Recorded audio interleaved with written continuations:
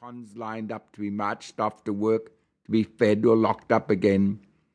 A cell square, small, with whitewashed walls and highly polished floors, containing a bed, stool, table bolted to the floor, and a shit bucket. Bare electric bulb watching balefully. All ugly and desolate as hell. It is ugly still, but so familiar now I hardly notice it. The social classes are rigid here. Screws are the contemptible masters.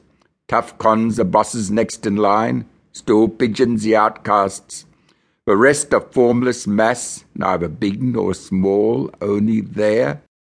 It is more clear-cut than outside, and I soon found out who to trust and mix with, and who to avoid, summed it up pretty quickly and decided to make my mark. The screw was an ex-army type turned warder, real neat. Tidy moustache, highly polished shoes, never missing a chance to show off his medals.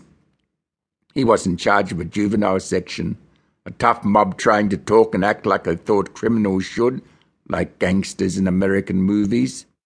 You had to be extra tough to make your way up with them.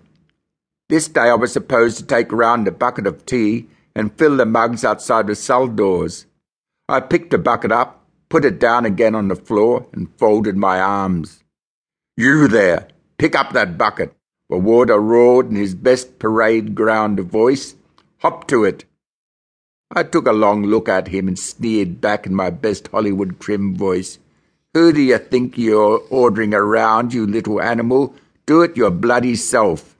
Then I jerked up the bucket and flung the tea in his face. Tough screw, now wet little man, whipped out his whistle and blew a chorus of hysterical shrieks. Help arrived, and the episode ended with a struggling offender being dragged off. The prison magistrate and superintendent sat at a desk in judgment. "You are charged with assault, with disobeying orders, and insolence to an officer. How do you plead?" "I don't know." "Guilty or not guilty?" "I don't know." "Take that insolent grin off your face and plead." Grin faded, spirit collapsed, guilty. "You are sentenced to 14 days solitary confinement, 7 days bread and water." I was led away between two warders. We marched across the main division to a door. One screw juggled with a lock and we marched through. First screw waited to lock up again and the other took the lead.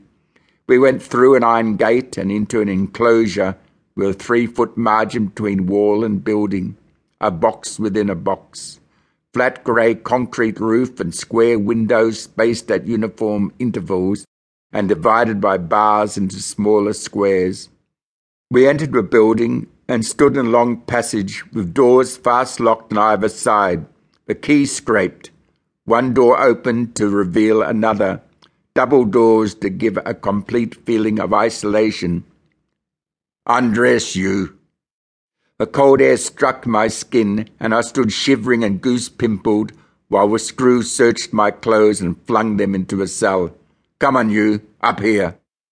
He watched intently as I took a rug and mattress from an empty cell.